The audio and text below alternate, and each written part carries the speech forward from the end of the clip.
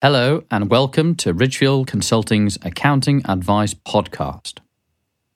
I'm Simon Thomas, Managing Director, and in this episode I'm going to be talking about how to use the Seed Enterprise Investment Scheme for your company. If you're joining us for the first time, then I just want to quickly say that we share plenty more tax and accounting advice for both individuals and companies on our podcast. So do have a look at our other episodes, or feel free to reach out and let us know what you'd like to hear about next. Now, let's get on with explaining the Seed Enterprise Investment Scheme, or SEIS for short.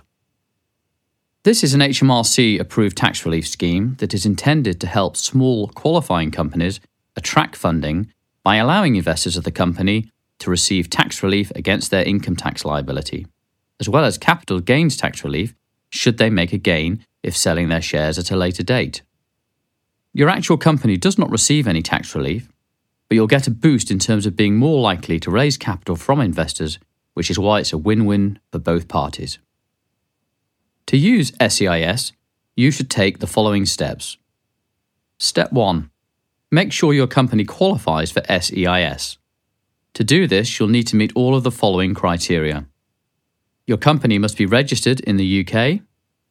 It cannot be listed on any recognised stock exchange market at the time of issuing shares, or have any pre-arranged plans to be listed at a later date.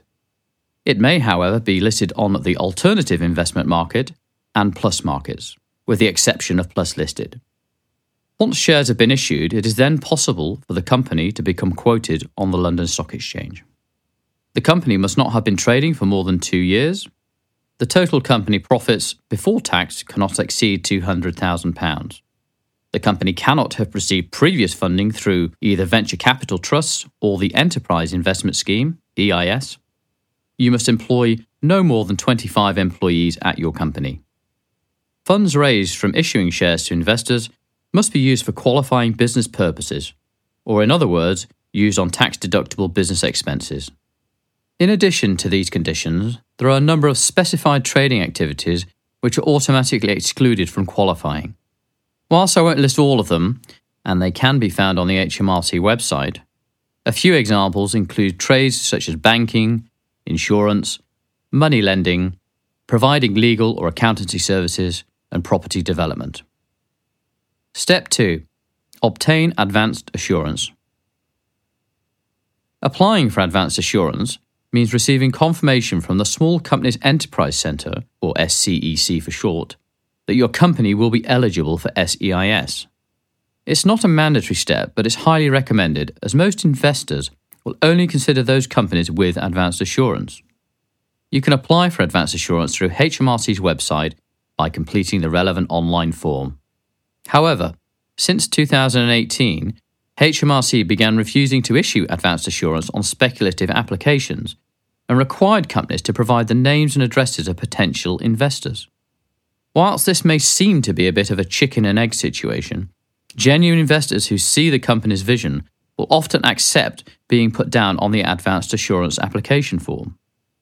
It's also important to note that the advanced assurance is not binding. Investors are not committed to invest even where they have given permission for their details to be included, nor are companies unable to seek other investors not named on the advanced assurance. Step 3. Transfer company shares to the investors in exchange for funding. This step is crucial and is often where things can go wrong. Ordinary shares must be transferred to the investors at the time when full cash investment has been received by the company. The shares should not be exchanged for any other form of asset, as this will invalidate the investor's claim for SEIS tax relief. The shares must be ordinary shares with no other preferential rights and should not exceed 30% of the interest in the company. The shares cannot be purchased with a loan where it was only approved for the sole purpose of obtaining the shares. Whilst getting this step done correctly is important in order to ensure the investors are able to receive their tax relief, it's useful for a company to understand the rules as well. Step 4. Complete the SEIS-1 form. Before your investors will be able to receive tax relief on their investment, there will still need to be some involvement from your company.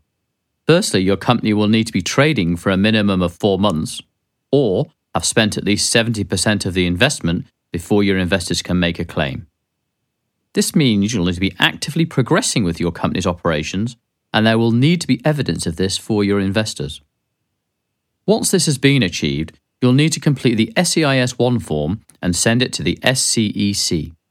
The form is a declaration that at the time of completing it, all the requirements for SEIS have been met. Step 5. Provide your investors with the SEIS-3 form. Once the SCEC are satisfied with the company, activity, transfer of shares, and all other conditions of the scheme have been met, they will provide your company with a compliance statement. They will also provide a claim form called the SEIS-3 form, which is what you'll need to pass on to your investors. Step 6. Your investors can now claim tax relief.